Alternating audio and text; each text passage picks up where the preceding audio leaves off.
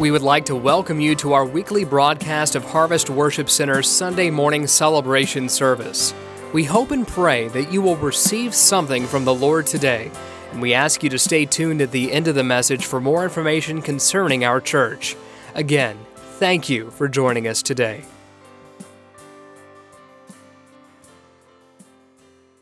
Can we do that? Amen. Amen. You can be seated. God is so good. We want these to pray as long as they want to pray. That's what this altar is for. I want to go into some thoughts this morning to share with you. I know that we've got a lot going on this week.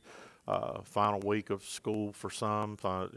Graduation's coming up this week for both our schools and in the county, and we're thankful and we're proud of all of our graduates at the church and their accomplishments, and thankful for what God has ahead of them in their future, because they got great futures as long as God is first. The key to that is putting God first, leaving God first in all things that we do.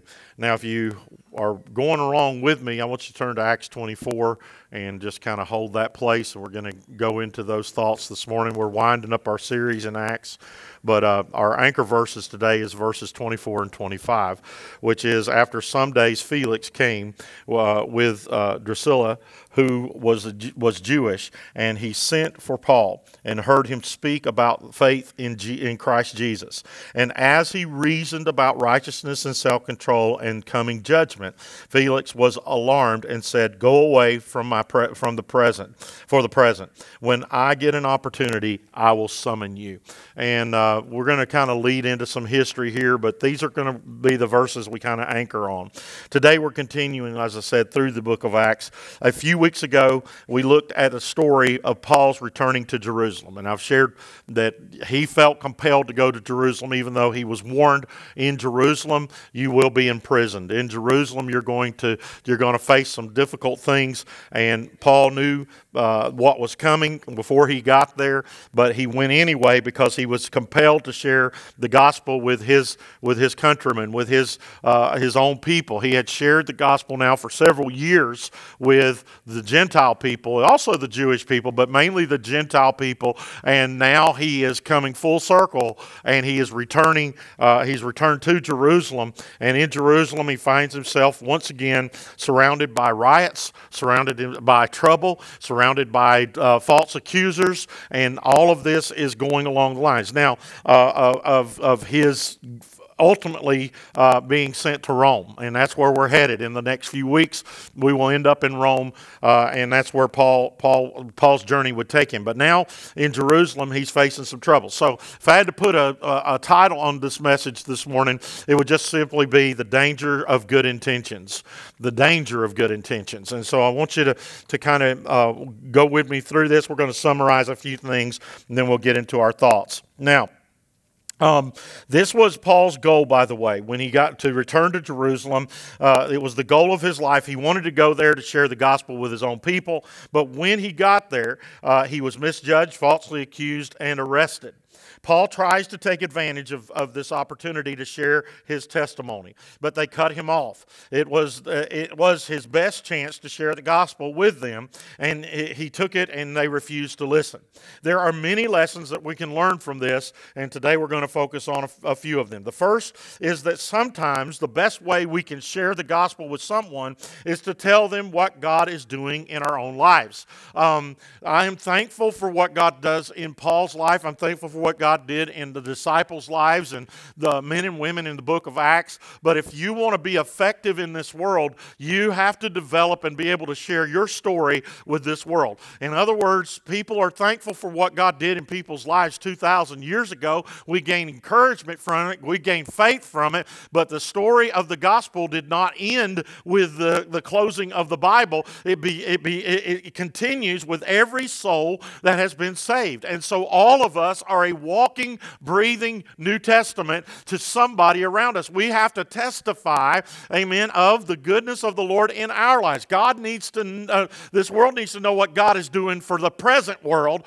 amen, as well as what He did in the past. We anchor our faith in those stories, but God has your story, and you need to tell your story to a lost and dying world. It will be a lot more effective. I'm thankful for the study of the Word, but guess what? When it boils down to it, people ask me, well, what has Jesus done for you? What has happened in your life? What transformation took place in your heart? And you say, well, I've never really developed that. I want to challenge you to develop your testimony, to develop write it down. As a matter of fact, there's a tool in evangelism that is used on sharing your testimony, which simply means you write down in detail your story. And look, you may never share your entire story with someone, but you need to know it yourself. A lot of people don't even know what God did for them, because they haven't sat down and wrote their story. Write your story and then condense your story to about a 2-minute testimony. In other words, you say, I can't say everything God has done for me in 2 minutes. What if all you had was 2 minutes? You need to condense it down where you can share the story of Jesus. I use this illustration. You're on your 10-minute break at work. You read your Bible. That's what your time with God, and you've done that faithfully for years. There's someone that comes in there at the same time as you, and they kind of keep their distance because you're the plague. You've got a Bible there. They're not a believer. And then one day, casually, they look at you with about 2 minutes to go before break is up and says, why do you serve Jesus? Why do you believe in Jesus? What are you going to say in that 2 minutes? Paul had his testimony down. As a matter of fact, if you read as he recounts his testimony, it gets shorter and shorter and shorter as he gets to the point where he realizes, I'm not going to have a lot of time with people before something happens. And the something with him was usually a riot. Okay, usually they were beating him or they were popping him in the mouth. They were trying to silence him. This is what happened when he stood before the Sanhedrin, and he tries his best to tell them about Jesus and what Jesus has done in his life, and they silence him. And so I know at this point in his walk, he's got to be a little bit frustrated. They not only silence him, but they arrest him. So the first and best way to share the gospel is our personal testimony. Next, even if we share, it doesn't mean that they will listen. We can't make people listen. We just have to take the opportunities that God gives us and trust in His Word and trust that the Word will not return void. There's a lot of times that we share the gospel and people seem to not want to hear it or they reject it, but what we have to have faith in is that we have planted seeds that will eventually come to fruition down the road. And I have seen that happen so many times. And as a matter of fact, I can get an amen from the back row, I know, because Barbara was one of those times where friendship was sprouted, and it was not for 10 plus years until the fruition of what took place there began to blossom and grow and harvest took place. And I am so thankful for that today. So don't despise those times when you're cut off. Don't despise those times and think, well, those heathens just don't deserve the truth. Okay? No, instead, realize that you have planted seed in their life, then you've got to give God time to do the work. Amen? Because Paul would later write, as he perfects his testimony and how to present the gospel, he would later on write in one of his letters, some water, some plant, but God gives the increase. God has called some of us, and all we'll ever do is plant. All we'll ever do is plant. And then some, all they'll ever do is water. And then some, they will harvest. They will see souls come to the Lord. You say, I want to be one that harvests. One cannot harvest without one planting seed. We've got to have those who do all those. And then some will be privileged to see all of those things in their life and ministry. So don't despise when you share, and if it's rejected, trust that God is working. Finally, in life, this is the third thing I want us to kind of focus on, we will face difficulties. Anybody Everybody faces difficulties in life. If you haven't, write a book. You'll be a millionaire. Amen. We're going to face troubles. God didn't promise us life without it. But what He did promise, and what He does promise us, is the same thing that He did for Paul. That no matter what we go through, no matter what the trials, no matter what the difficulties, no matter what we face, He will be with us. Whatever life throws at us, He'll stick it out with us till the end. I don't know about you, but I'm thankful for a God that sticks with me. Amen. He's been by my side when no one else would be by my side. He's been for me when it felt like the whole world was against me. Amen. He'll be with us. He promised Paul that, and He'll do that for you. The next day, the Roman soldiers bring Paul back to the Sanhedrin, and this is where chapter 24 kind of picks up. And then he is placed on trial. Paul has a night to prepare, so he takes the time to ready his defense, and he thinks that he will again be given a chance to share the gospel, but they don't listen to him. But instead, a riot and chaos ensues, and all around him, his character is questioned. And so it didn't go the way he planned. He is able to show grace under fire. Aren't you thankful for that? How many of you, God's given you grace when you really wanted to just, God just said, hey, I'm going to bless you. I'm going to give you grace to shut your mouth. Amen. Do you know that is a ministry in itself, learning how to not say something? Amen. Those who are quick-natured, those who have a quick tongue, that you will appreciate that more than any, that you are you're like, man, because once it's out there, you don't get it back. I mean, you can test, every husband in the place knows that. Once you say, sometimes it's like, man, this is so good, and I got to say this, and I hear the Holy Spirit not whispering, screaming, that's not a hill worth dying on. Amen. Amen. So... grace under fire. Aren't you thankful God gives us that grace? In other words, He gave Paul the grace. Despite the early mistakes, Paul gives a show and the discipline of humility to apologize and to give a proper response. In a situation that could have resulted in his death, Paul instead is able to survive and go to a new venue. In other words, he's saying, okay, they're not going to listen, and if I persist, it's going to cost me my life, and God's not through with me yet. This was not out of fear, because Paul is the guy that said, hey, you kill me, I go to be with Jesus, and that's far better than being here. But if I remain, then I'm going to keep preaching the truth. He knew God had a destiny. By the way, everybody in this room, God does have a destiny and a plan for you, but you know what you can do? You can reject that plan. He's not going to force you to do it. He's not going to manipulate you into doing it. He wants your free will. And Paul could have manipulated the plan of God. He could have said, I'm going to do it my way, and ended up dead before he ever testified before Caesar. And God would look at him and on Judgment Day, he would say, Lord, you told me I'd stand before Caesar. He said, yeah, but I also told you to shut your mouth in front of the Sanhedrin. Come on. So we need to listen to the Holy Spirit is the lesson there. Amen. And so Paul instead survives and goes on to a brand new venue. Then, even though he has a desire to preach in Jerusalem, he is willing to follow God. When God tells him that that his plan was not for him to preach in Jerusalem as much as it was to use Jerusalem to get him to Rome. Amen. By the way, one does just not walk in and have an audience with Caesar just because they want one. You've got to have a reason to see Caesar. And Paul's reason of preaching Jesus wasn't good enough. In other words, he had to go testify as a prisoner. And so God says, you know what? If you're going to testify before Caesar, I have to get you an audience with Caesar. And in order to get you an audience with Caesar, I'm going to let you go to Jerusalem, and you're going to preach in Jerusalem, and it's going to get you in trouble in Jerusalem, and you're going to be arrested, and they're going to turn you over to the Romans, and eventually you're going to cry out that you want to see, as a Roman citizen, he had the right to appeal to see Caesar himself, and he does. And because of that, it sends things in motion that will fulfill his calling. Now, when God tells you to do something, realize that He may be using that thing to get you to the real thing He has in plan for you.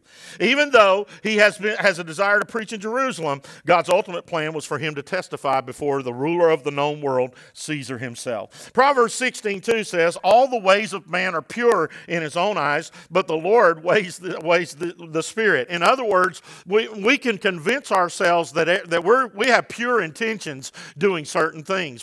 We have the ability to convince ourselves that, hey, this is God. God's got to be for this, because if I get this, this will make me happy. If this happens, then I'll be, you know what? I'll have joy, like the Bible says, to have joy. And we can convince ourselves that we're in the right when we're really in the wrong. So the wisest man on earth wrote what? He says there's a way that man looks at, and he says, this is right in my eyes. And God says, I'm going to weigh that out in the Spirit. I'm going to look and see what your intentions are, what you really mean to do. And so, in other words, I can remember when I was a kid, we were given a little bit of money because I didn't have a job then. I just lived at the house, enjoying cartoons and cereal at that time. That was my favorite thing. And I would always get a bowl of cereal and watch cartoons. Well, we went Christmas shopping, so I had no money. So Dad gave us each a little bit of money to buy our siblings a Christmas present. And so I got to doing the math, and I figured, hey, if I don't use the full measure of the money, then I'll have a little bit left over to help fill out a little bit.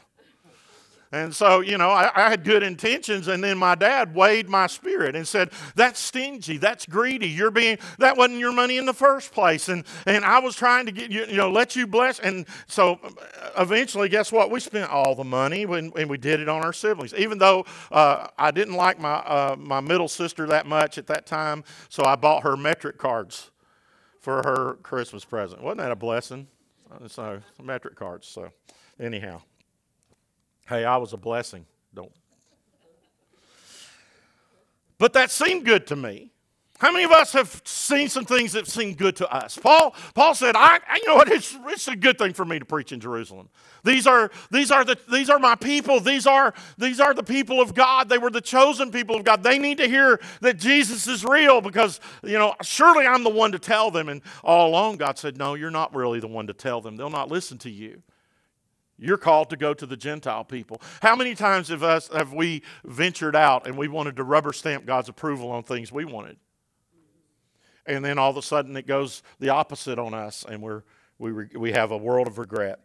We live in a world, and I want you to hear this statement. We live in a world where we have placed a higher premium on sincerity than on the truth. In other words, we have a higher value of sincerity than we do truth. In other words, well, I know they're wrong, but they were genuinely sincere. And somehow we have tried to make that okay, but it doesn't measure up to the Word of God. In other words, I'm sincere in what I'm doing, and since I'm truly sincere, God is going to be okay with this. No, God is not. If it goes against His Word, if it goes against the truth. In other words, we all can have good intentions, amen, that end up getting us in trouble. Amen? So again, the attitude of the world is that our intentions are right. In other words, at least we had the right motive. At least we meant well. I mean, how many times have we said that about somebody? Oh, well, they meant well. What are we saying? They had good intentions. But good intentions doesn't always mean, sincerity does not always mean that it's okay. If we have good motives, then our actions, no matter how awful, are justified. But the end never justifies the means. Have you ever heard that statement? Do you realize it has biblical roots? That we can't say just because the outcome may be good. All right, you may want $1 million, but if you rob an armored car, the outcome may you might get the $1 million, but then you might spend a lot of time thinking about it in a very dark, cold place. Amen. Our intentions. Well, I meant to do that and give it to the poor. That's what I was going to do. I don't think that would fly with a judge. Right is always right, even if everyone is against it. And wrong is always wrong, even if everyone's for it. We live in a world where if we think a majority are for something, even if it's wrong, then it must be right. I'm telling you, today is a world that has very twisted views. Good intentions may become a substitute for our actions. I meant to clean my room. How many parents have heard that? I meant to clean it. I really had good intentions. I meant to stop for gas, and you're sitting on the side of the road. Okay? Now, me and Tina have an ongoing thing, and so far I'm winning. Okay? And what is this? I will drive a car, till it is sucking fumes. Now, I will do that. And as of yet, knock on wood, I'll have to do that, I have yet to run out of gas in a vehicle. So Tina, though, was trained by her father that if one gets to a quarter of a tank, you go fill up. Okay? You can't trust the lights. You can't trust the gauges. You got to do that. And that is very wise, by the way. But me, I'm a risk taker. I like to live on the edge. And so Tina just, every time, she'll start hollering, we need gas. And now, we have newer vehicles that actually tell you got X amount of miles. Well, I wait till mine is like screaming, better stop now. I don't know if they got that feature, but they need it for me. Because I have drove mine around with it on 0 miles. But Tina will be like, we need to stop and get gas. And I'm like, oh, we got plenty. Oh, I got enough to get here. I got enough to get there. I think with the higher gas prices, I'm swaying her a little bit, though. Amen. Anybody else feel like a gun points at you every time you fill up the tank? Yeah. I think we spent about $200 this week on gas. What are you saying, Pastor? I'm saying, I like to take those chances. I meant to get gas, but guess what? She tells me all the time. She says, one of these days you're going to run out of gas. And I'm like, yeah, and you're going to be at work and never know it. If y'all tell. I meant to pick up the birthday cake. I meant to call you. I was running late. I meant to show up for work today. We all have good intentions, but those intentions can get us into trouble. How many's ever heard this statement? Hell is paved with good intentions. You ever heard that? Anybody know who said it? Actually, an 18th century writer named James Boswell said it. The road to hell is paved with good intentions. Actions must be taken and followed through in order for intentions to become a reality. Boswell's quote is a summary of human nature not to follow through with what is right. We mean to do what's right. We intend to do what's right. I meant to come to church. I meant to read my Bible. I meant to pray more. I meant to find a lifestyle of worship. I intended, but we don't do those things. James says, so whatever knows the right thing to do and falls short of it, it is sin. For him that knows to do good and does it not, it is sin. So when I know what's right and I don't do what's right, even though I have intentions to do what's right, if I'm not doing it, I'm not doing it. And that means I need to listen to what the Lord is saying. You say, why are we going through all this? Because Paul is preaching to this leader. His name is Felix and his wife. And Felix says, you know what? I'm under conviction with what you're saying. I don't really want to hear it, so you go out of my presence and I'll call you back. He was battling conviction in his life. I'm going to tell you right now, if we're not careful, we will push God off and we will say, I'll get to it, God. Eventually I'll do it, God. Eventually I'll fulfill my calling. Eventually I'll step out in faith and I'll trust you with this. Eventually, God, I'll get my life right with you. Oh, God, help us. There's a lot of people that say that every day. Eventually, I'll make things right.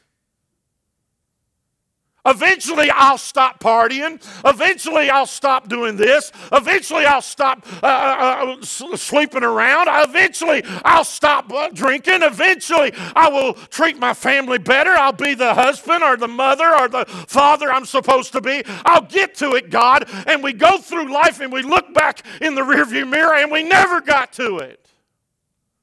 If we're not careful, we'll be like Felix and we'll dismiss the truth out of our life and say, I'll summon you later when I have time to think about these things.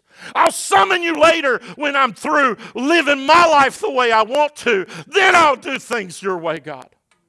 But I want you to know, today is the day of salvation, the Bible would declare to us. This is the moment of accountability. This is the time the Holy Spirit, God help me preach this morning, is calling to His church. Repent, because revival needs to come, and it cannot come without the church being where it's supposed to be. Cannot come. Then we stand before the Lord. We tell Him what we did good to try to make up for what we had intentions to do. So many will stand before him and say, Lord, Lord, did I not? And he will say, I don't know you.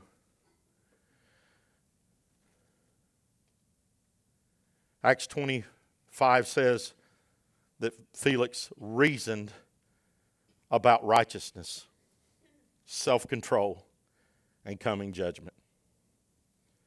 And then it says Felix was alarmed. Another word for that is convicted. He felt conviction in his life. But listen to his words. Go away for the present, for this time. And when I get an opportunity, I will summon you. I wonder one day when Felix stood before God, if he didn't make it right, he heard the judge in authority say the same thing for him. Go away. I wonder if he hears those words in his ears. You say, well, that was thousands of years ago, but eternity is forever. I wonder, for those who have intentions to do the right thing, if hell, when I was a kid, I thought about the burning part. And I think that's awful, yes. I think it's torment, yes. I'm not belittling that. But I also think you're haunted by your intentions. I think those who go to hell will hear their own intentions over and over again. This Sunday I was going to go to church. I was going to go to church that Sunday. You know what? That Sunday I went to church and the altar call was given. If I hadn't had so much going on that I had to get to, I would have went forward. If my kids didn't have a ball game, I would have went forward. If we didn't have to get out the door so fast, I would have worshiped God. You say, Pastor, that's heavy. It needs to be. Because there's a world that is standing before the Lord.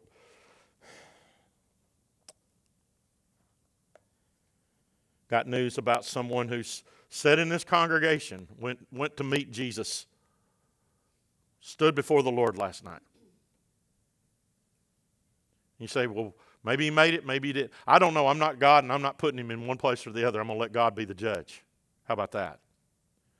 But regardless, it made eternity very real for me this morning.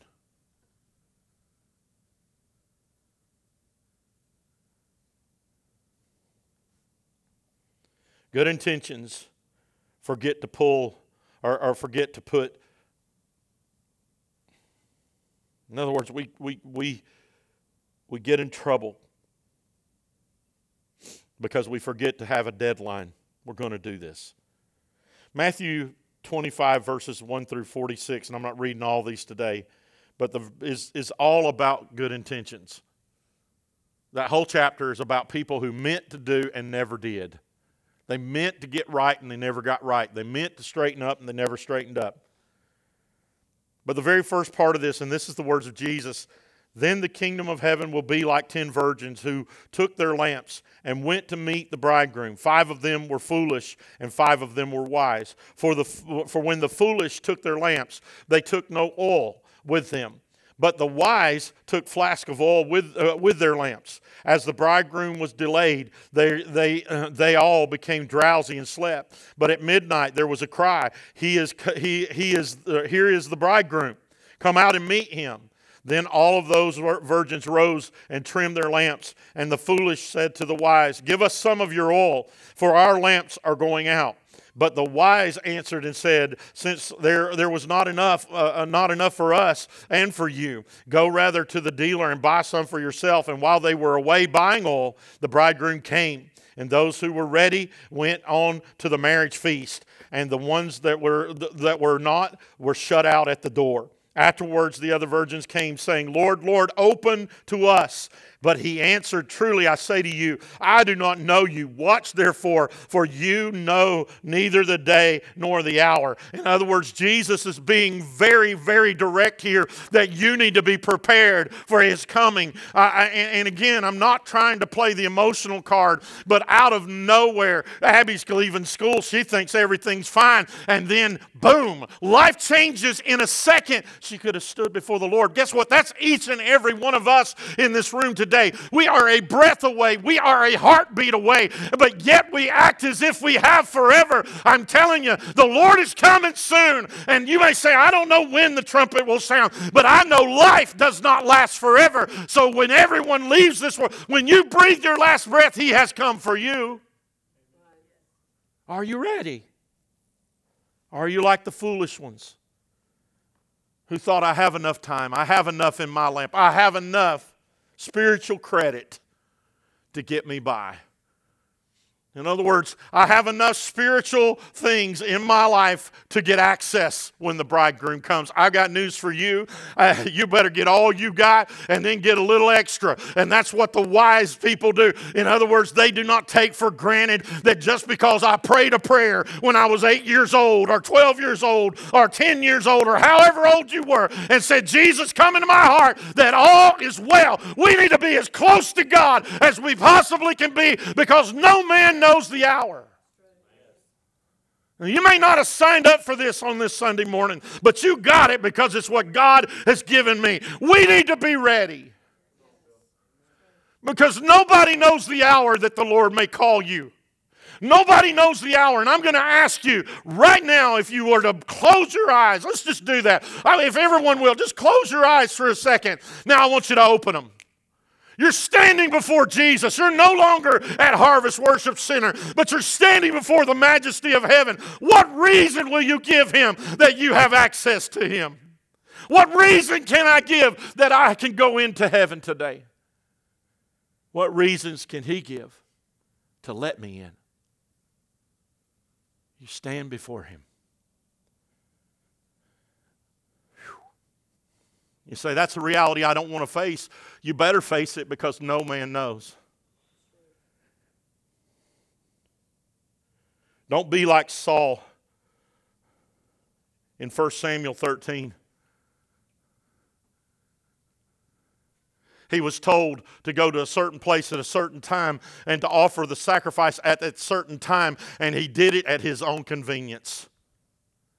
I'll get there when I get there. I'll do it when I do it. Hey, a sacrifice is a sacrifice. I want you to think about this. What if the Lord had come last night and we all showed up this morning? Because I think that's going to happen in some places. I think some people are going to show up to church. Oh God, let your power and your conviction flow in this place today. Are you ready to meet him? The truth of the matter is, we can have good plans, godly motives, and a great commitment in our mind. But those things must translate into action. The Lord is here. But you don't know what I've done, doesn't matter. It can be forgiven in just a moment.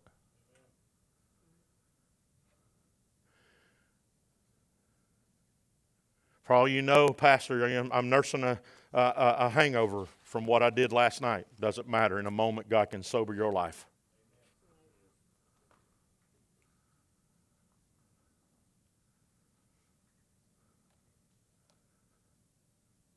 But games with God. You see, the problem is, I've heard that statement all my life. Quit playing games with God, and I found out he's not playing, Carrie. I'm the one playing the game all by myself, because God says, when you're done with whatever you're doing, I'm here. As a matter of fact, Revelation says he stands at the door and knocks. But he's not going to kick the door in. You've got to willingly open it and invite him in. So what am I offering you today? Straight up the gospel. Don't be like Felix,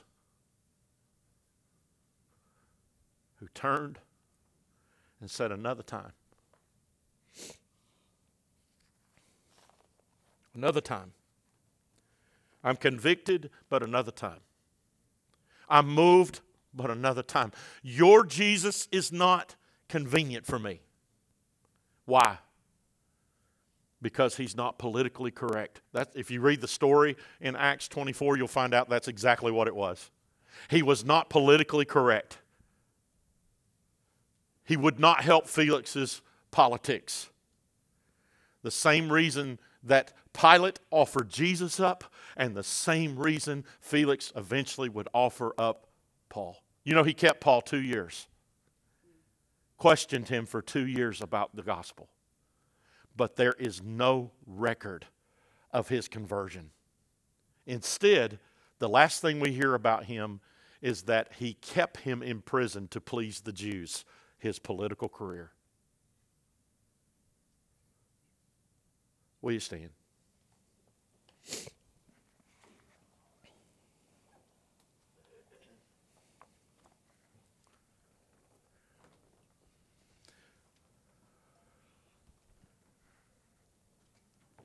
Bottom line is you need Jesus. And you may have walked in here not thinking you needed him, but you need him. You may have walked in here thinking you had him, but all you had is good intentions.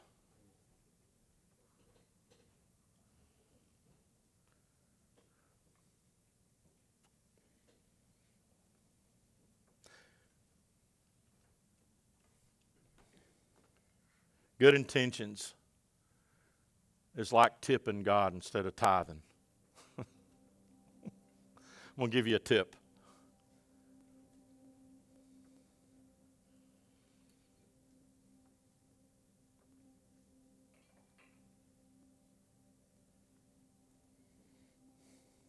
I need my praying people praying right now because I feel like God is calling to somebody.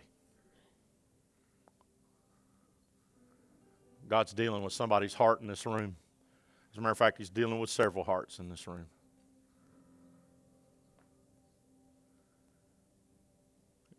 And the Lord would want me to say one thing to you. He loves you. Oh my goodness, he loves you. But your good intentions is not enough to settle the debt of sin. Only a surrendered life to Jesus. And guess what?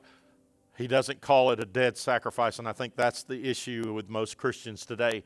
We think that that surrendered life is a once and done.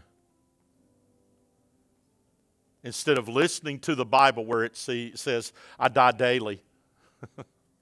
Every day I surrender, is what Paul would say. Every day I surrender my life to him. I think we fail in thinking God's impressed by church attendance. He's not. He's not impressed with you doing what you're supposed to do. Matter of fact, it's like my kids cleaning their rooms. Am I supposed to do a cartwheel because they did what they were supposed to do?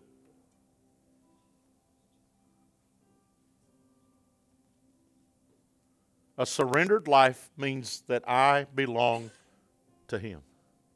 And he said what? My life must be a living sacrifice. Which means if it's a living sacrifice, that sacrifice has the choice to walk away. I had a college professor that said it this way. The problem with living sacrifices are they tend to crawl off the altar. You kill a lamb and lay it on the altar, that lamb has no choice, Tina. It's there. It's dead. But a living sacrifice has to willingly be on the altar every single day of their lives. And Paul said this is the reasonable thing. Just makes sense, is what he said. In light of what Jesus did for you and did for me, he said it makes sense. It's a reasonable argument to say present yourself, all of yourself, to him. A living sacrifice. Made holy through the blood of Jesus. Amen? redeemed, sanctified by the blood of Jesus, not by my good intentions. This morning, just for a moment, I want us to bow our heads. You're standing before Jesus. So I don't want to think that way. Think that way. You're standing before Jesus. What do you have to offer?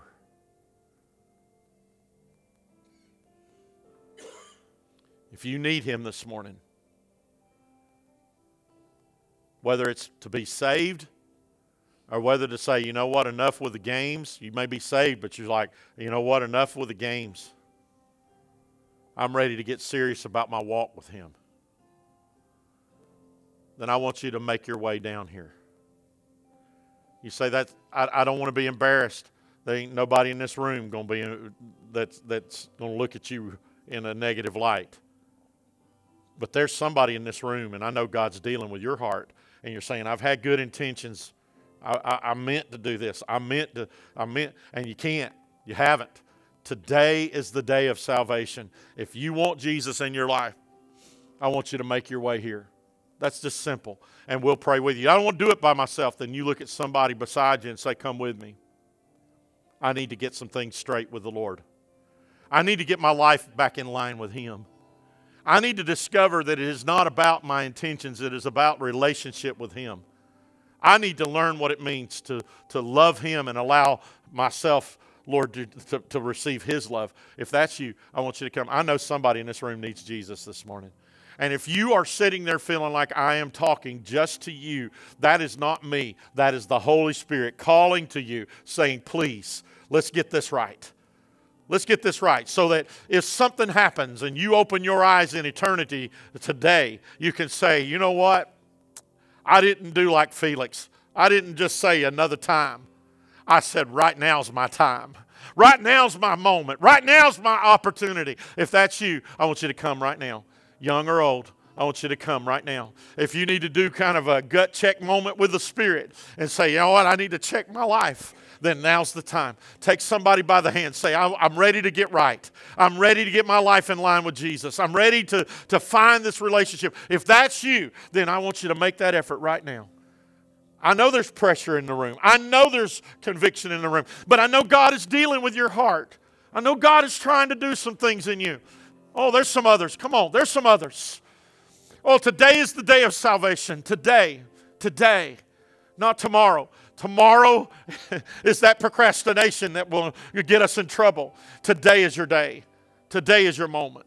Today is your hour. There's some others. I'm telling you, there's some others. There's some of us, we've been saved, quote, for years, but our lives have went totally opposite of living for Him. Today, God is calling to you. I'm asking God to break up some hard hearts in this room. Some hard thinkers in this room that have shut things out. Today is your day of salvation. Today. Amen. I'll pray with anybody that's ready to pray. Amen.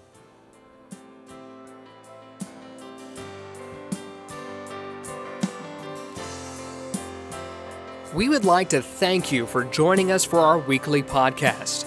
We pray that you receive something from the Lord today. Please share your prayer requests and testimonies with us by emailing us at trionhwc@gmail.com. If you would like more information concerning Harvest Worship Center, you can visit our website at trionhwc.com. We would love for you to visit us in person sometime. Our services are held at 9 a.m. and 11 a.m. every Sunday.